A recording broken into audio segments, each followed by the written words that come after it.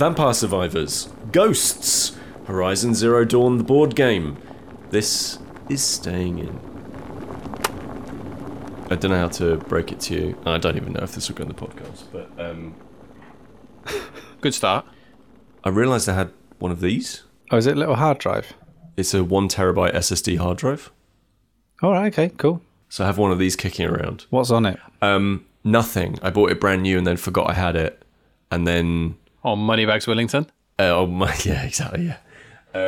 And one of the reasons I bought it is because in the year of our Lord 2023, I've decided that I'm going to rip all of my CDs using Windows Media Player and put them onto my hard drive because I don't know, some strange compulsion, and then put the actual CDs themselves up into the loft and rip all of the DVDs that I have because got a few. Can you still do that? I feel like that's like such an old-fashioned thing that actually just computers forgot how to do that now. Yeah, like they dropped that feature a while back because who was still doing it? What sort of person even has a CD drive anymore? So if at some point you hit a Windows key on your keyboard and type in music, it has like 2 players. There are actually 2 things on Windows 10 that will do exactly the same thing. Is it Groove? It's like Windows Media Player and then Groove? Yeah, exactly. Yeah. Groove Music and Windows Media Player. And I've got it to the point now where I can just put a disc in, it rips it, splits it automatically back out. I chuck another disc in. I can put in a copy of the Cardigans Gran Turismo that rips it, spits it back out. Put in No FX Punkin' Drublick, rips it, spits it back out. Linkin Park's Hybrid Theory, rips it, spits it out. Like really cutting edge music. And at what point did your mum tell you to go to bed? yeah. I can't. I'm trying to get my Winamp settings sorted. Because Pete, I stayed at yours, and there was like a kind of a bit of a COVID scare. We weren't sure if we had COVID, so I was waiting. A worry to be able to leave my house to go and see my partner on the outcome of your COVID result. And I messaged you at night, 9:25 in the morning, saying, "Have you tested yet? Are you okay, buddy?" Yeah. I heard nothing from you. Yeah. And for the whole day, and I was like, "Oh gosh, he must have gone down with it. It must have hit him really hard." Until I got a text to you about like 3:30, 4 o'clock in the afternoon. No, actually, I think it was about 5, saying, "Sorry, mate, ripping CDs all day." Yeah. I mean, you're lucky I didn't message you on MSN Messenger to tell you that fact, to be honest. I really don't blame you. Like, I was at my in-laws the other day, and I kid you not, we had a 30-minute discussion about how to access the first 7 seasons of Doc Martin on the streaming on a streaming service, and like because we were talking, and my wife's mum was just like, "Oh, I really want to watch Doc Martin from the start," like you do. Yeah, of course. I mean, every true red-blooded British person decides that they want to watch the series. It doesn't make sense otherwise. Yeah, I know. Yeah, exactly. And just like I just can't find it on any of the streaming services. And I was like, I did a cursory look online. It's like, well, it's available on BritBox.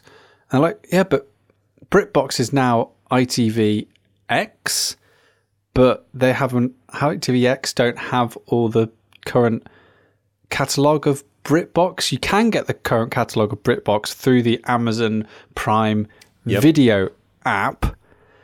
And they were like, well, but how do I do that one? And like, I thought we weren't there yet, but it appears like we've already reached saturation point in terms of where is my media and on what device. And to add to that, Warner Brothers just walking around going, yeah, delete that. What's that? Delete that. Westworld? No one likes that. Delete that. Never heard of it. Get rid of that. Like, I do not blame you one. Like, I am really now coveting the fact that I've got all 5 seasons of The Wire still on DVD.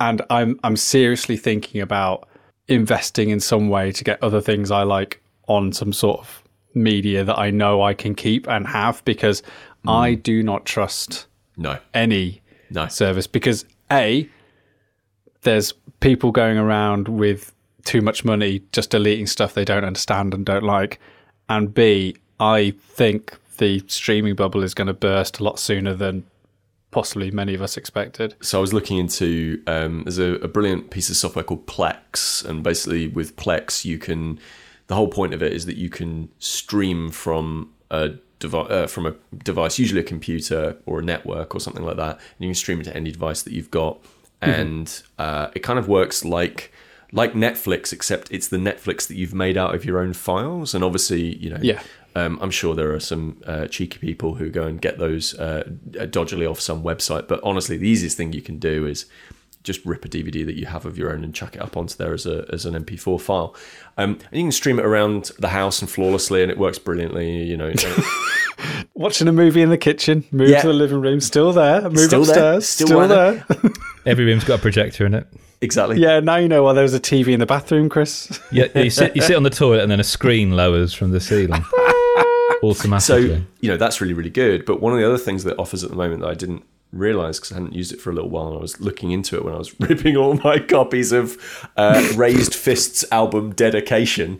Oh my gosh. They now have a thing whereby you can search for a piece of content on Plex, and it will tell you exactly which streaming platform that content exists on, and then direct you immediately to go and use that streaming platform. Oh, brilliant. It's really good. There is another app that does that, weirdly, which I'm assuming you can only get on Apple devices, and it's actually the Apple TV app. If you type in, as we're talking here, I've just typed in Doc Martin, and it's come up saying that it's on ITVX. Right. So if I'm ever wondering for something, I'll always type it in, and it'll always bring it up, because if it's not on a service, you can download it from them. You can rent it or buy it or stuff like that. But I use the Apple TV thing, even though this is just the app. I'm not subscribed to Apple TV at the moment. But it'll search through it, and it'll tell you, yes, it's on Netflix, and click this and it'll open up your Netflix app and stuff like that. I think the Amazon Fire Stick does something similar. It's fascinating because that feels like one of the horsemen of the streaming apocalypse of a service which tells you which other services you can get that content on.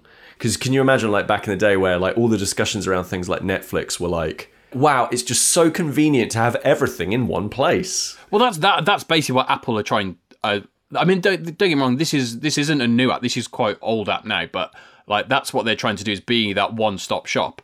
I just purely use it for the convenience of, where's Parks and Rec now? Oh, it's on there. Okay. Oh, it's on there. I'll sign up for another streaming service. It's on Freevee. Yeah. Yay. Which used to be IMDb TV, but is now Freevee. And remember, Doc Martin fans, only series 8 and 9 are on ITVX. So, oh my God. It's a shame. Do you reckon we'll ever get that Wire Doc Martin crossover they've been mooting? Martin Clunes in Baltimore. I was going to say, is it Doc Martin in Baltimore, or is it Detective McNulty on the streets of Whitby, or wherever it was? Where was it? I don't know. I've never watched it. I went to go and visit there. Not like on a Doc Martin pilgrimage. It was close to where my brother was getting married, and we were walking down the streets, and I was just like, "This is some of the buildings that you may have seen in the ITV series Doc Martin." It was lovely. Almost lost my child there as well, which is great story. Almost a Doc Martin story, isn't it? That.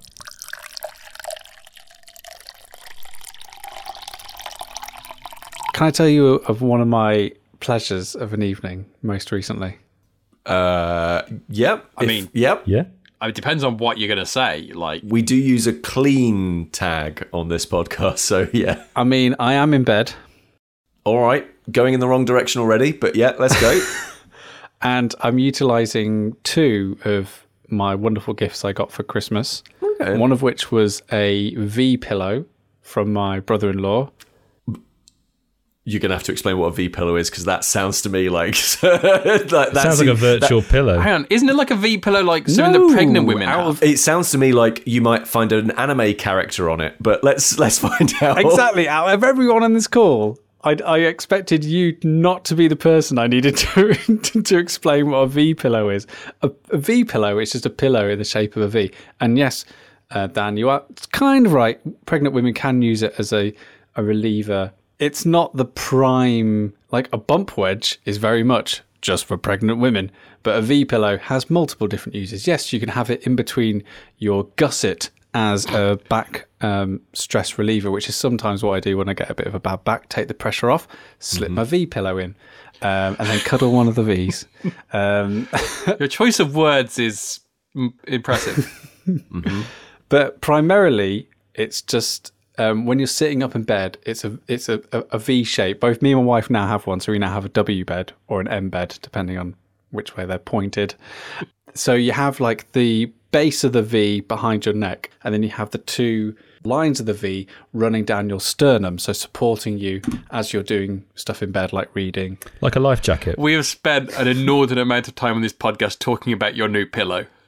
I know, but they're incredible, Dan. And then when you go to sleep, you turn on your side and you can just snuggle into one of the braces. To be fair, I did recently get a memory foam Emma pillow, so I've also changed my pillow habits. Is that like a giant E, Dan? Yes. It's in the shape of woman. That's exciting. So what I do is, now I go to bed. Is this another hack, Sam? No, I have my V pillow placed behind my head, and then I slip in underneath my pillow by other excellent present that I got from my wife for Christmas, which is something called a Sonny Sleep. It's basically like a pill, what I would describe as like a pill sound bar. So it's a sound bar that looks a little bit like a pill. I think that was a Beats by Dre product. Yeah. But it's a very, very small sound bar. Oh, I remember. But instead of using acoustic speakers to transmit the sound, it uses bone conductive technology, which is both the biggest positive of it and the biggest letdown, because you have to be quite squashed into it to really get the sound to resonate. But the positive of that is that you're really not disturbing anyone that you're sharing the bed with, because the sound is only vibrating your skull, so only you can hear it. So now I've painted that picture and I've told you the tools that I'm using. Yeah.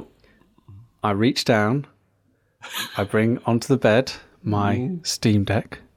Yep. And I load up my copy of Vampire Survivors. Here we go. And that's me. We got there eventually. And that's me for an evening, just twirling my thumbstick. That sounds delightful. It's mad how Vampire Survivors was probably the best game of last year. Equal maybe only to Marvel Snap.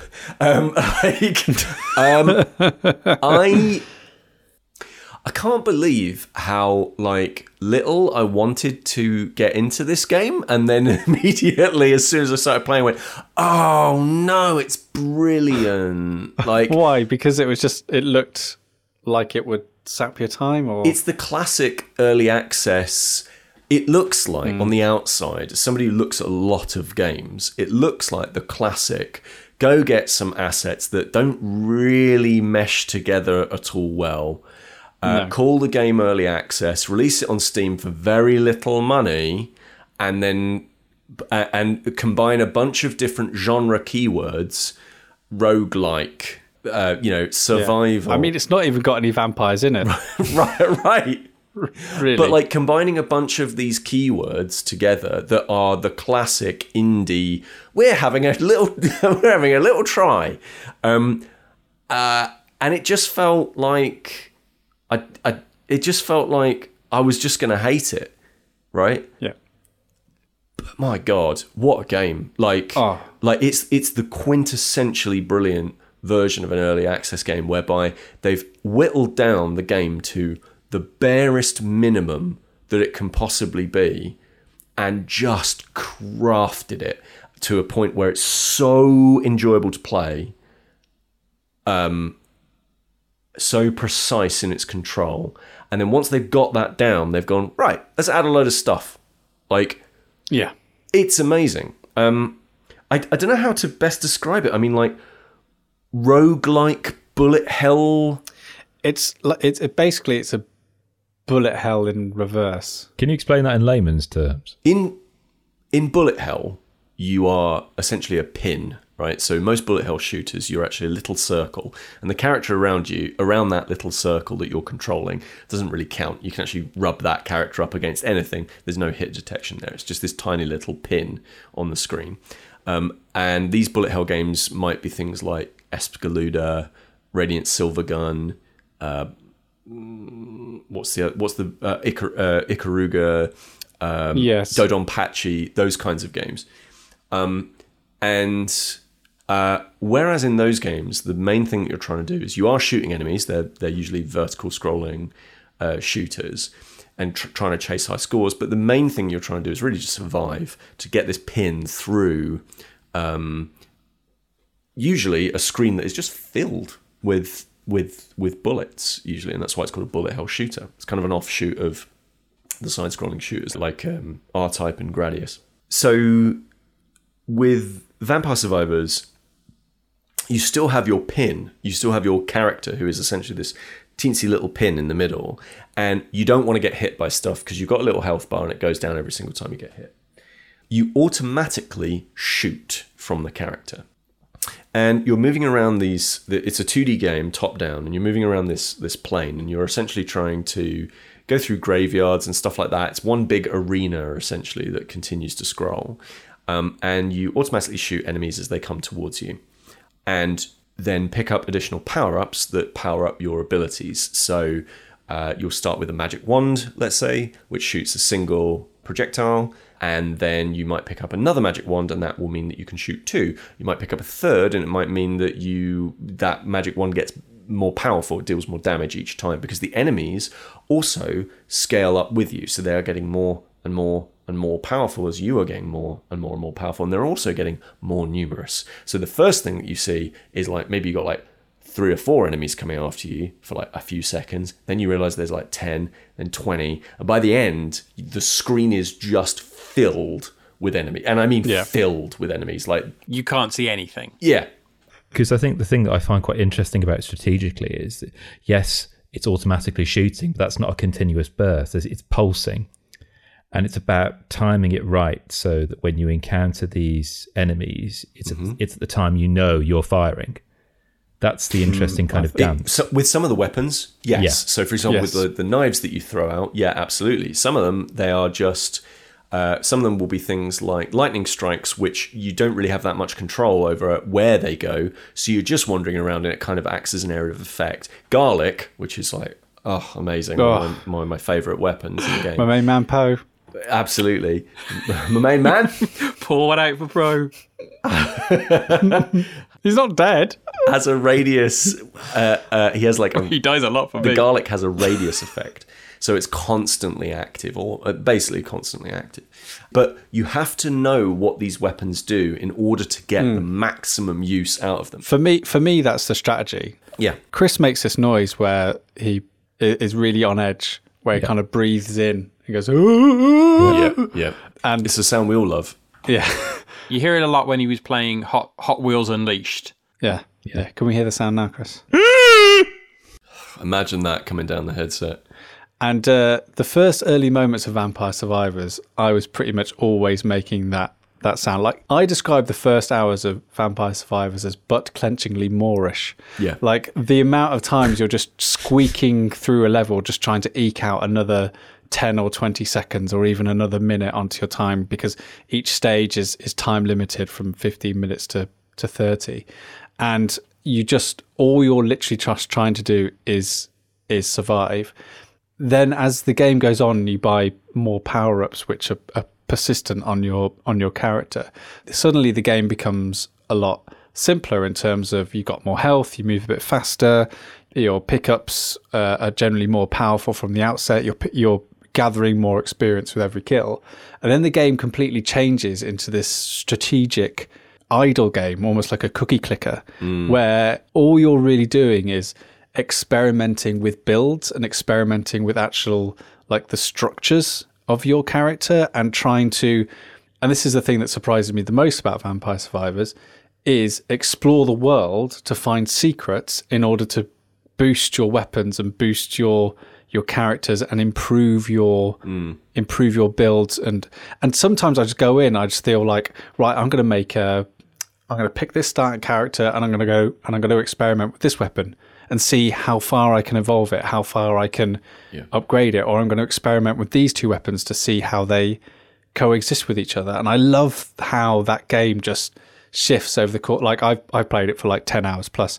Like I love how it shifts over the course of that game. So it doesn't just stay where it is. It evolves and it changed itself just over that time. I think it's masterful. And there is still dexterous skill involved. It isn't simply a case of like you can just sit there and do nothing while the game goes on and like just think about what build it is that you need. You still need a bunch of skill to keep going with it, but those kinds of skills change. And actually, when you first play the game, your immediate reaction is run away from all the enemies as quickly as you possibly can, stay away from everything that you can, and you realise that actually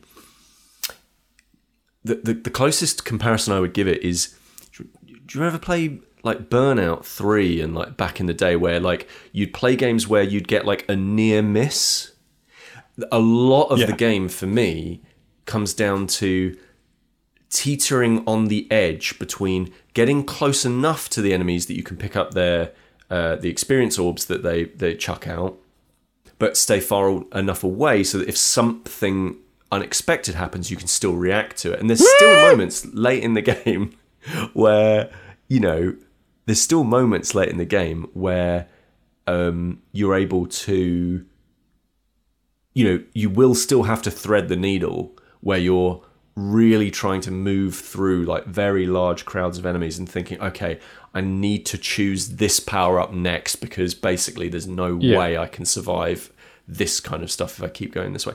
I think I've had an interesting kind of experience of playing it, because you guys started playing it and you started kind of sharing kind of images on like our WhatsApp group. So I'd get these kind of images come up like game over, and it was like kind of like 20,000 enemies and it all looked crazy and all that. So I thought I'll have a go, and I started playing it, and like I thought I'd done quite well, and I finished. I look, okay, I got to level 23 and killed 1,000 enemies, and I looked at you guys and you were on like level 40. I'm like, oh, it's going to be another one of these games where I'm just not very good and I'm not going to really enjoy it. And then kind of, as you say, I started kind of getting to know a bit more of the weapons and understanding them a bit more, and realizing, for example, the garlic, like if you get that early, like you can stand still and like the enemies, the smaller enemies who come to you won't be able to get through. So you just be able to churn and grind your way through loads of the early levels just doing that. I think I got one point I tried it out and I got to like level 32 just standing still. At that point, kind of, I was getting overwhelmed at that point. And so I've kind of been playing it more and more. And I've been playing it a lot, and like the first time I realised you can complete a stage. There is an end point. That was a revelation. Up until that point, I just assumed it was just like, how high can you go? How long can you last? Yeah. And then it pops up saying stage completed. I was like, what? The more I found myself experimenting, I started understanding a bit more, and I was getting to like the levels that you guys were on. I was like, okay, I'm getting this now.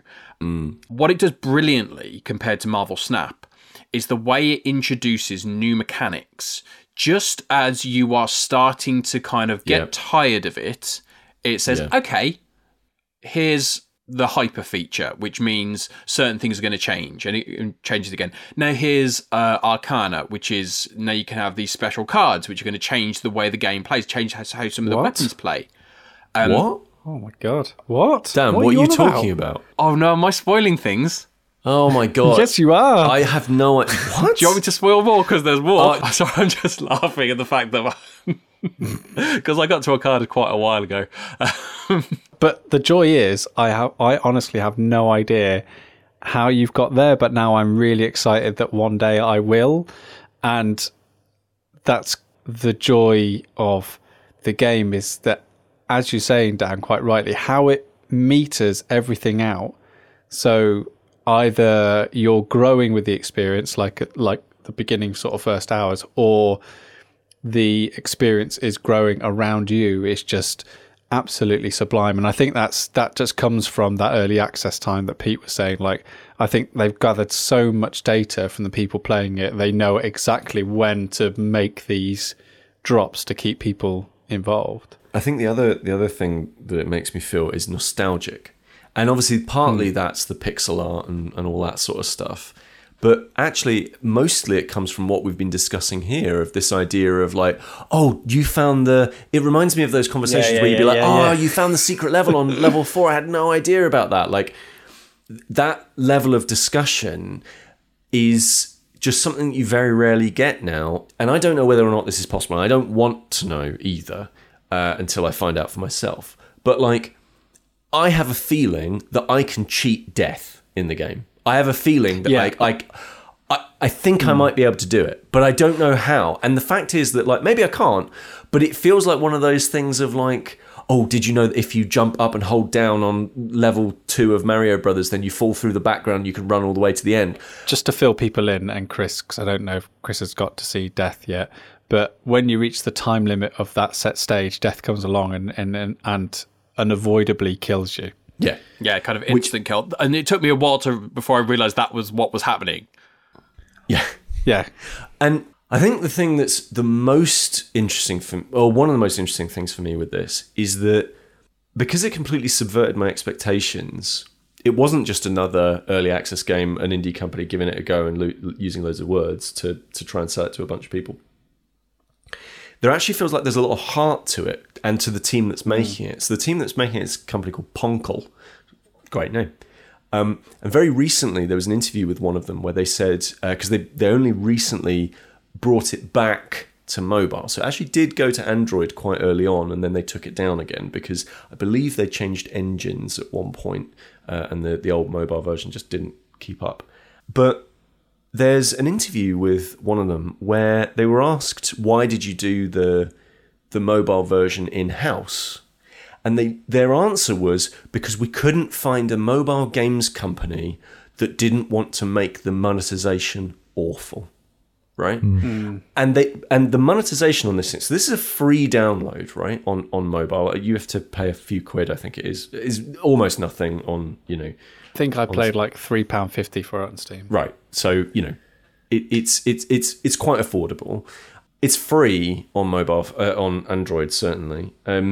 And the monetization mechanic in it is, it's the exact same game, but if you want one revive, seemingly at random, at the end when you get killed by something, you have to watch an ad. And if you want to double the gold that you get, then you have to watch an ad. But if you don't want to do any of those things, the game will never give you an advert. There are no banner ads. There's nothing. It just goes, this is purely opt-in. If you want to do this for this little bonus and reward, which, by the way, has essentially no bearing on the game whatsoever. Yeah. If you want to do that, you can. I don't think there's another game where I've watched as many ads as Vampire Survivors, because I'm like, oh yes, right. Yes, I do want to revive. Thank you very much. Yeah. Yes, I do want another 500 coins. No wonder he's got so far. Yeah. But it also manages to tread that line where it just isn't pay to win. Like, you can also just get that bonus yourself. You can unlock it with coins. You can unlock this. Hey, do you want to revive once with coins as part of the actual normal mechanics of the game rather than free to play mechanics. Mm-hmm. And what's actually really good about that is in other free-to-play games where you've got kind of a little bit pay to win, or you can get it from in-game currency. That in-game currency is at a huge level where in order to get that thing, you have to get 100,000 coins and you earn them one at a time.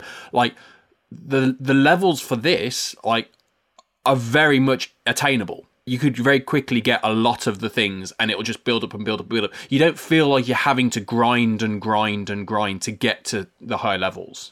Because it's always optional, there's never that moment where you feel the hand of the monetization expert going, and this is the point that will make them die because we've determined that we've played it for 30 minutes and now we want you to view an ad, please. Thank you very much.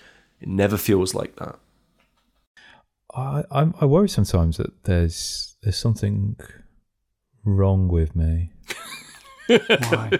I mean, we worry about that as well, but why in this one specific instance? Because I think Vampire Survivor is a brilliant game. It's just it hasn't gripped me at all.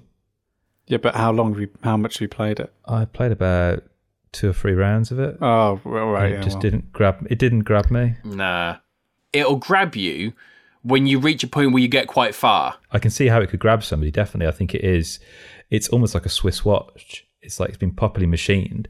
And I had no idea of any kind of ads or anything like that. It felt like I was playing.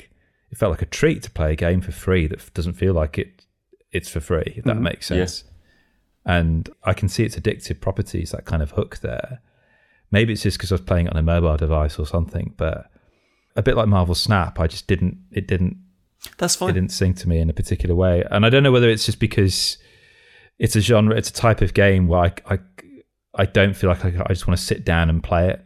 And likewise, it's not a game I want to play on the move. So I don't know where or when I would play it, if that makes sense.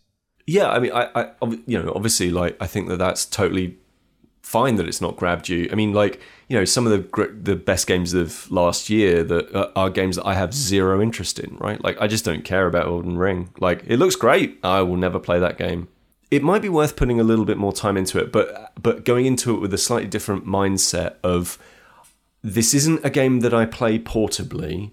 This is a game that just so happens to be portable, but I am going to sit down and dedicate 20 minutes to it, or half an hour to it, or something along those lines. But it is just that repetition, isn't it? It is, yeah. But when you say repetition, I mean, the last game that I played, the round lasted 25 minutes.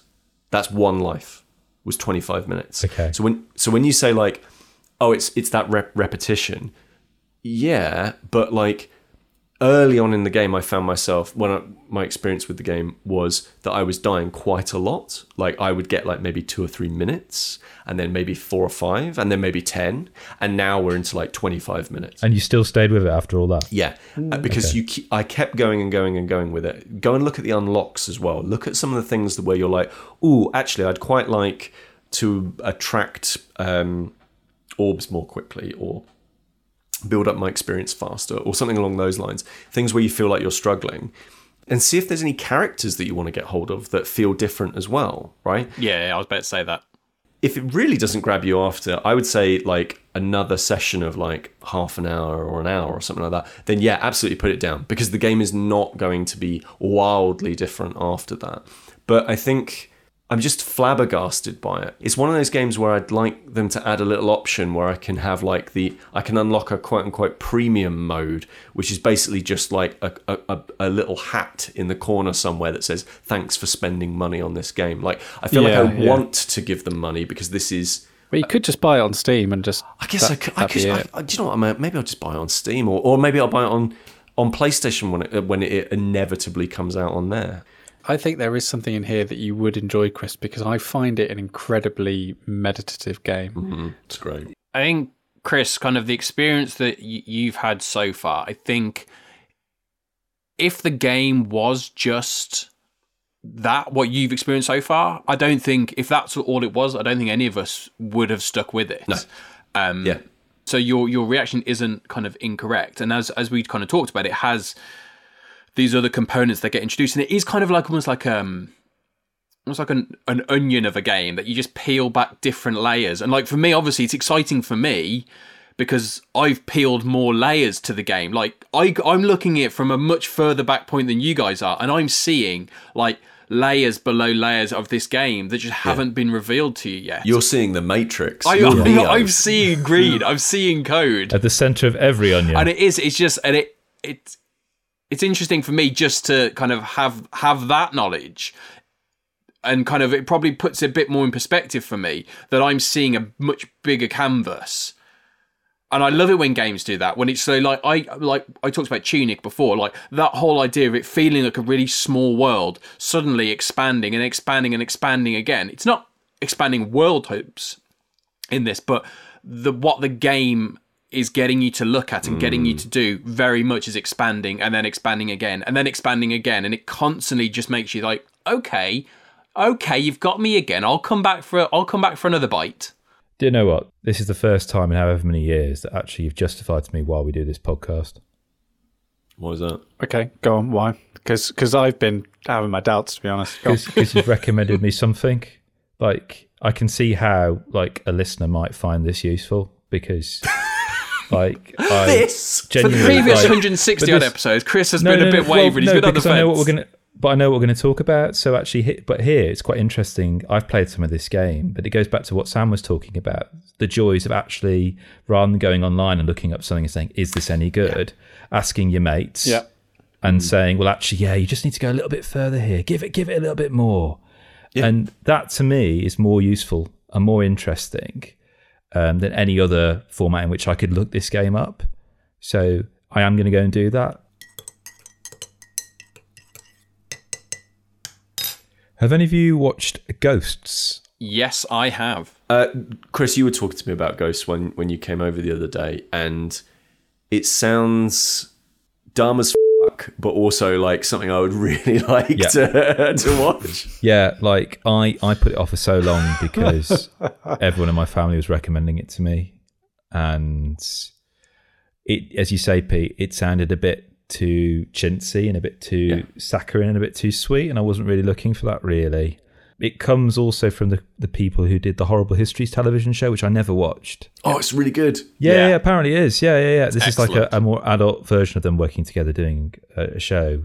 So it's quite a large team, actually. The actors are also the creators of it. So Matthew Bainton, Simon Farnaby, Martha Howard Douglas, Jim Howick, Lawrence Rickard, Ben Willibond. And it's a sitcom. And I can't remember the last time I really started a new sitcom, I'm honest, really. But it's got a really interesting premise where a character called Alison has just inherited this crumbling old mansion called Button House. And her husband, who has stupidly and rashly got a mortgage that is going to be very difficult for them to pay off, are stuck in this place. And they have this idea that they're going to renovate it and make it like a wedding events business. And unbeknownst to them, there are ghosts there that haunt this place. And they want Alison and her husband out. But then Alison has an accident, has a head injury, and then is suddenly able to see these ghosts and talk to them. And she's the only one who can see them and talk to them. And that's the premise of the sitcom. So you've got that conceit of different personalities thrown together in a location. Here, there's obviously a very spectral element to it, where the ghost physically cannot leave this place. And Alison, for economic reasons, is unable to leave this place. So they have to learn to get along with each other. And I was like, okay, yeah, right. So it's just going to be lots of kind of like basically the ghost playing Home Alone on the occupants each week, yada, yada, yada. That sounds like it'll get a bit boring. What actually happens is these kinds of moments where you learn a lot actually about what it is to live and the value of life, and actually how Alison actually learns a lot from the shared wisdom of ghosts that have been here, some of them for thousands of years. And likewise, also, they learn from Alison what the 21st century life is like. So she'll do things like she'll put the laptop up for them and put on like a show, so they all get together and watch a show together and stuff. And actually, it is quite funny. It is a funny series, but actually, what makes it land for me is that actually there's some really lovely, poignant moments that are really, really heartfelt. And it helps when you've got such a talented degree of comedic performers who know when to not kind of just make everything a joke factory, and to kind of pull their punches and actually lean into that pathos a little bit more. So just to give you this cast of characters going through chronology, you've got Robin, who's a caveman, but he can interfere with electricity. You've got Sir Humphrey, who's a headless nobleman who just, him and his head just keep trying to look for each other basically the entire time. You've got Mary, who's a witch trial victim from the Stuart era, who, if any human walks through her, they just get the smell of burning, played by Katie Wicks. Amazing. You've got Thomas Bainton, who's a romantic poet who's in love with Alison and he's trying to serenade her. You've got Kitty, played by the fantastic Lolly Adefope. A lot of Taskmaster people, strangely, in this. Yeah. Who is just this delightful Georgian noblewoman who wants to be friends with everyone. You've got Lady Stephanie, who's a distant relative of Alison's, who is this ghost that basically at 7 o'clock every morning, she jumps out of a window and hits the garden outside every morning. So that's Alison's alarm clock, essentially. You've then got the captain, a World War II officer, an unofficial leader of the group who is desperately trying to hide his homosexuality. Then you have Pat, who was a cheerful scout leader, who one of his scouts shot him accidentally with an arrow through his neck. So he just walks around with an arrow through his neck. And he's really cheerful and he's lovely. And then you've got Julian, Simon Farnaby, who's a disgraced Tory MP who died in a sex scandal, so he constantly walks around with no trousers on. And Julian, Simon Farnaby's character, can actually touch things, so that they can interact with each other in the real world. So one of the greatest examples of an episode is where Alison goes on a night out, leaving her husband in the house alone, and he can't see the ghosts. So he just goes to bed, but in the middle of the night, they're getting burgled, and the ghosts are aware of it, and they're trying to communicate to him that they're being burgled and trying to help him without him being able to understand them.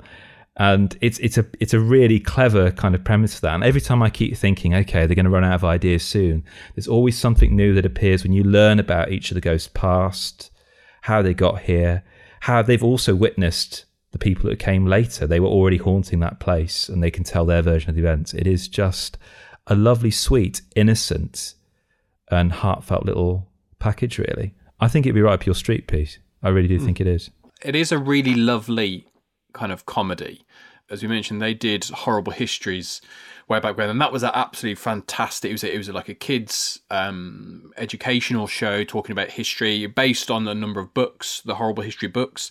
But they took kind of responsibility for it and were really creative with how they did it, and used songs and used all these kind of sketch comedy for it, and it was absolutely fantastic. And they kind of became really, really popular. So when they left the show, they kind of remained as a group. They did do another show called Yonderland, which for me, I wasn't a fan of it. It was a fantasy setting, and the idea of kind of going to a fantasy world, we're using puppets and all that stuff, and it didn't really work for me. And then when this came along, it does seem to just really fit their style of humour. And you mentioned kind of character, like they're terrific character actors, and I don't mean that in a sense of, you hear people refer to as a character actor, which basically means they don't look like a movie star. These are people who are fantastic at creating proper characters, and the way that they've chosen these characters and the way they play off against each other is wonderful. Like you mentioned, kind of Mary, the victim of the witch trials. Like, she's my favourite character because her point of reference, because she is kind of uneducated and she's come from a period of time where she was victimised, is just incredible. And so when you put that up against the sex scandal Tory MP, you get a kind of glimpse into this world of, if you've got these 7 or so ghosts from different points in history, and they are basically locked together because they can't leave the grounds of this house. If they try, they just get sent back to it. If they spend eternity together, what do they do? And what they do is they have film clubs, or today we're going to have a talk, and Mary is going to talk to us about the witch trials.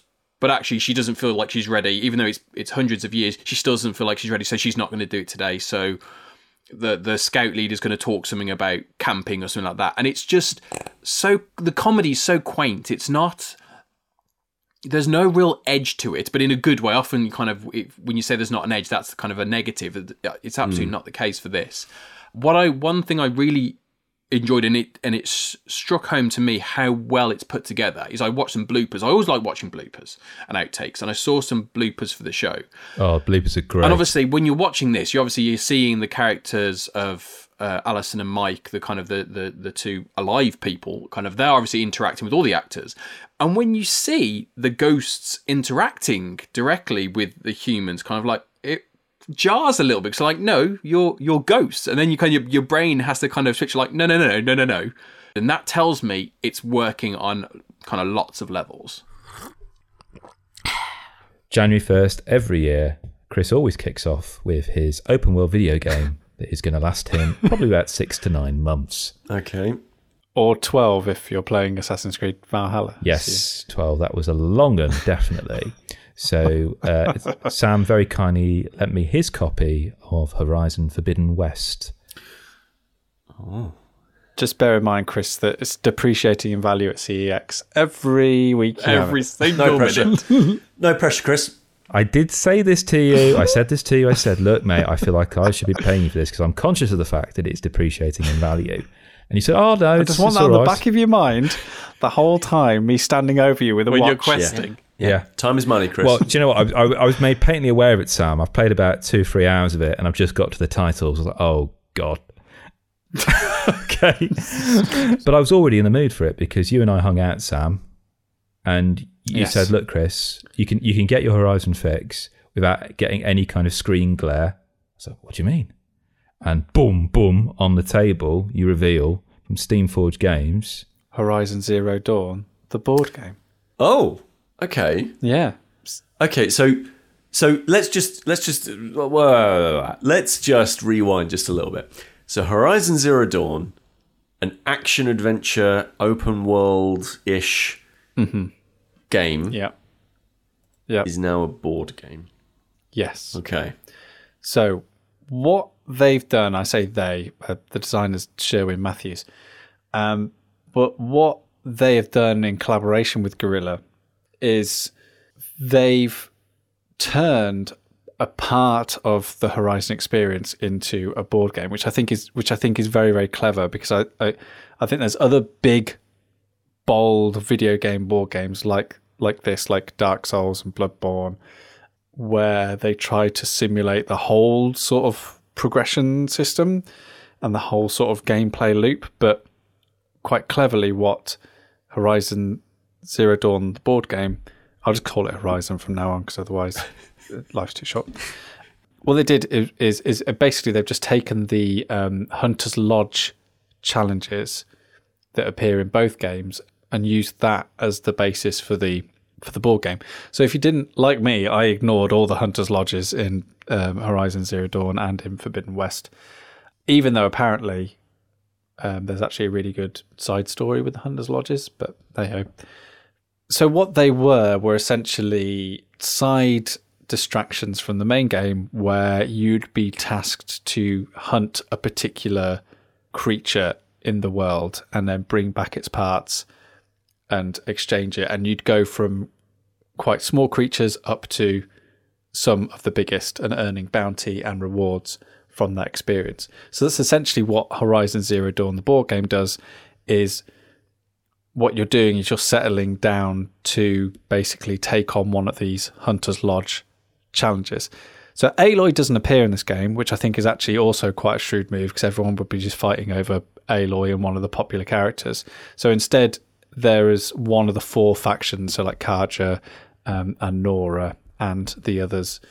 And you pick one of the factions, so it plays up to 4 players. You can play it solo.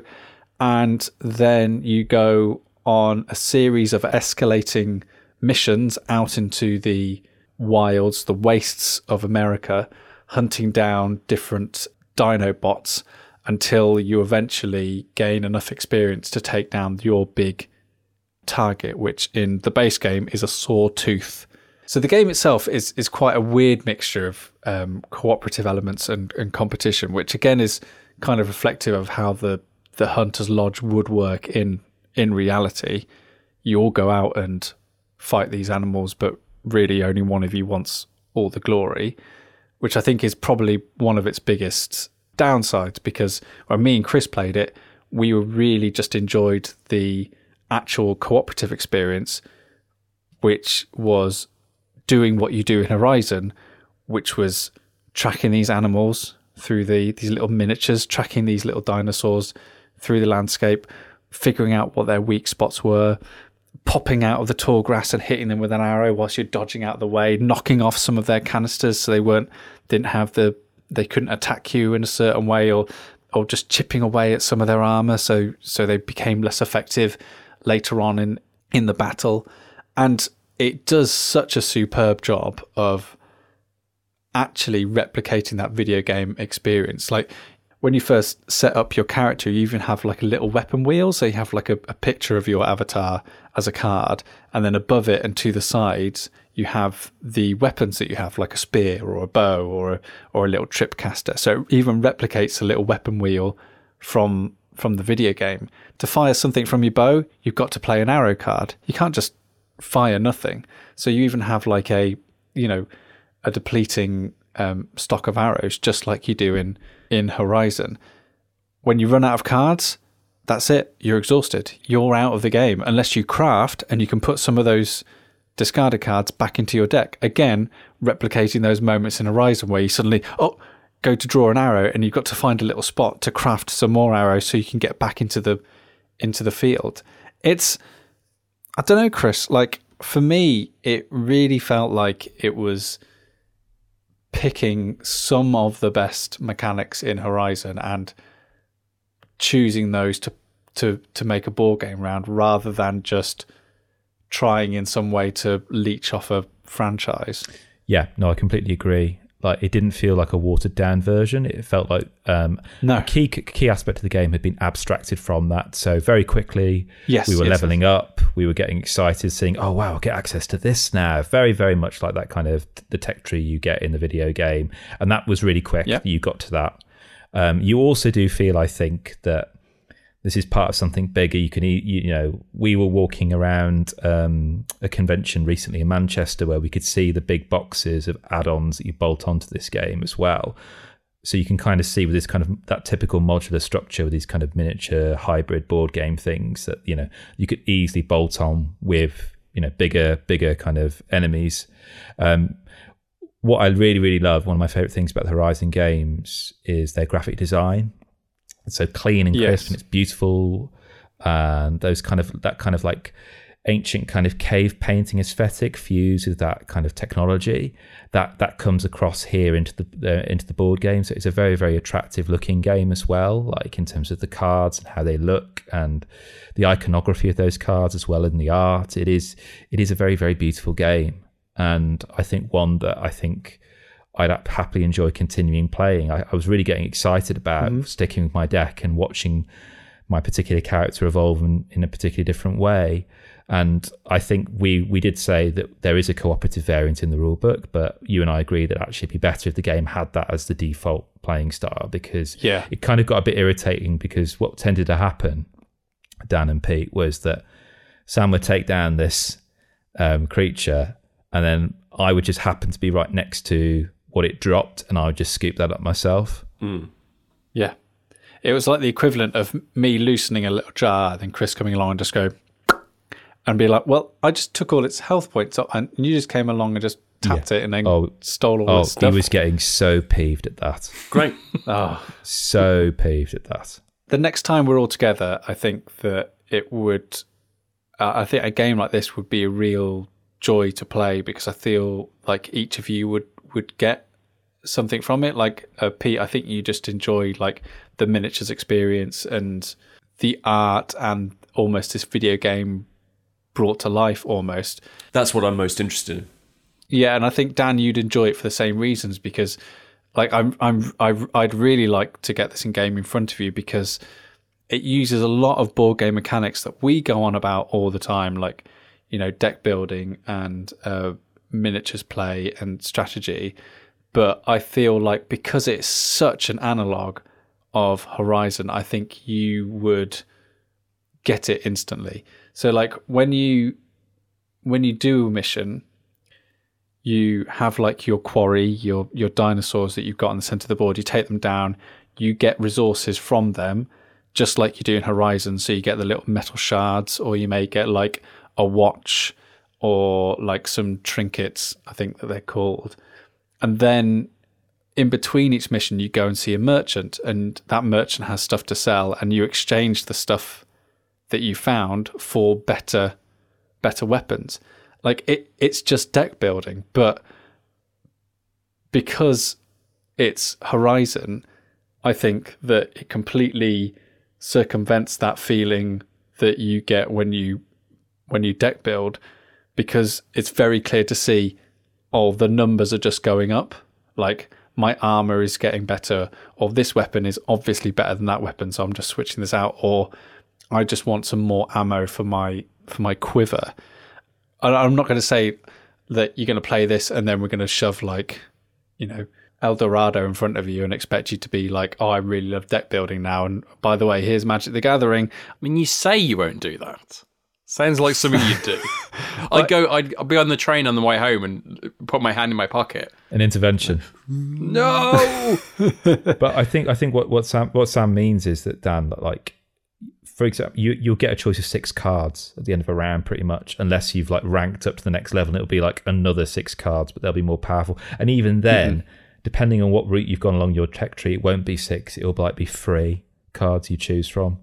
So it's just enough where you feel like this is unique to me, but by that same token, You're not spending half an hour just trying to build your deck. It's basically like, I've got to the end of a video game level now. Oh, I've leveled up. Oh, what should I pick? Oh, I'll just pick that. Boom, back to the game. It's that sensation. And I think the four of us, it would be like Lost Planet 2. Music to my ears. Music to my ears. Those are bold, bold words. I can't stop thinking about Sam's V pillow. And I was just wondering, is there a letter that would make a better pillow, or is V the best letter for a pillow?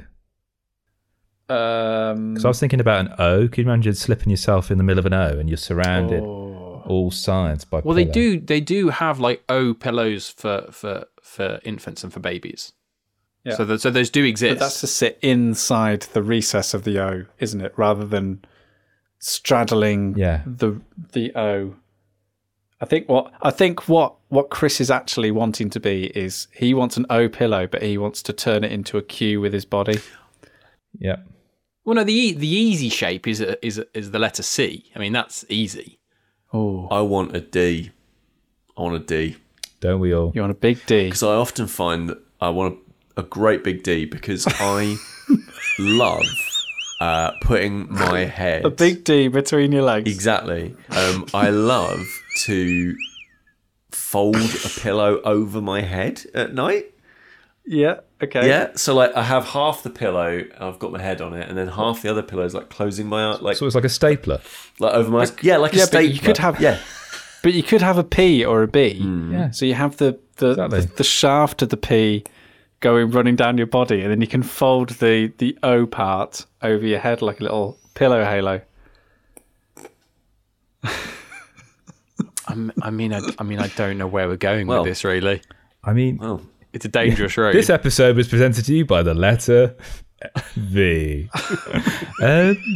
Yeah. I think if I got an I, I'd feel a bit shortchanged because that's just a draft excluder, isn't it? J could work quite well. Could just curl round between your legs and have a nice cuddle. Yeah, but you do that with a V.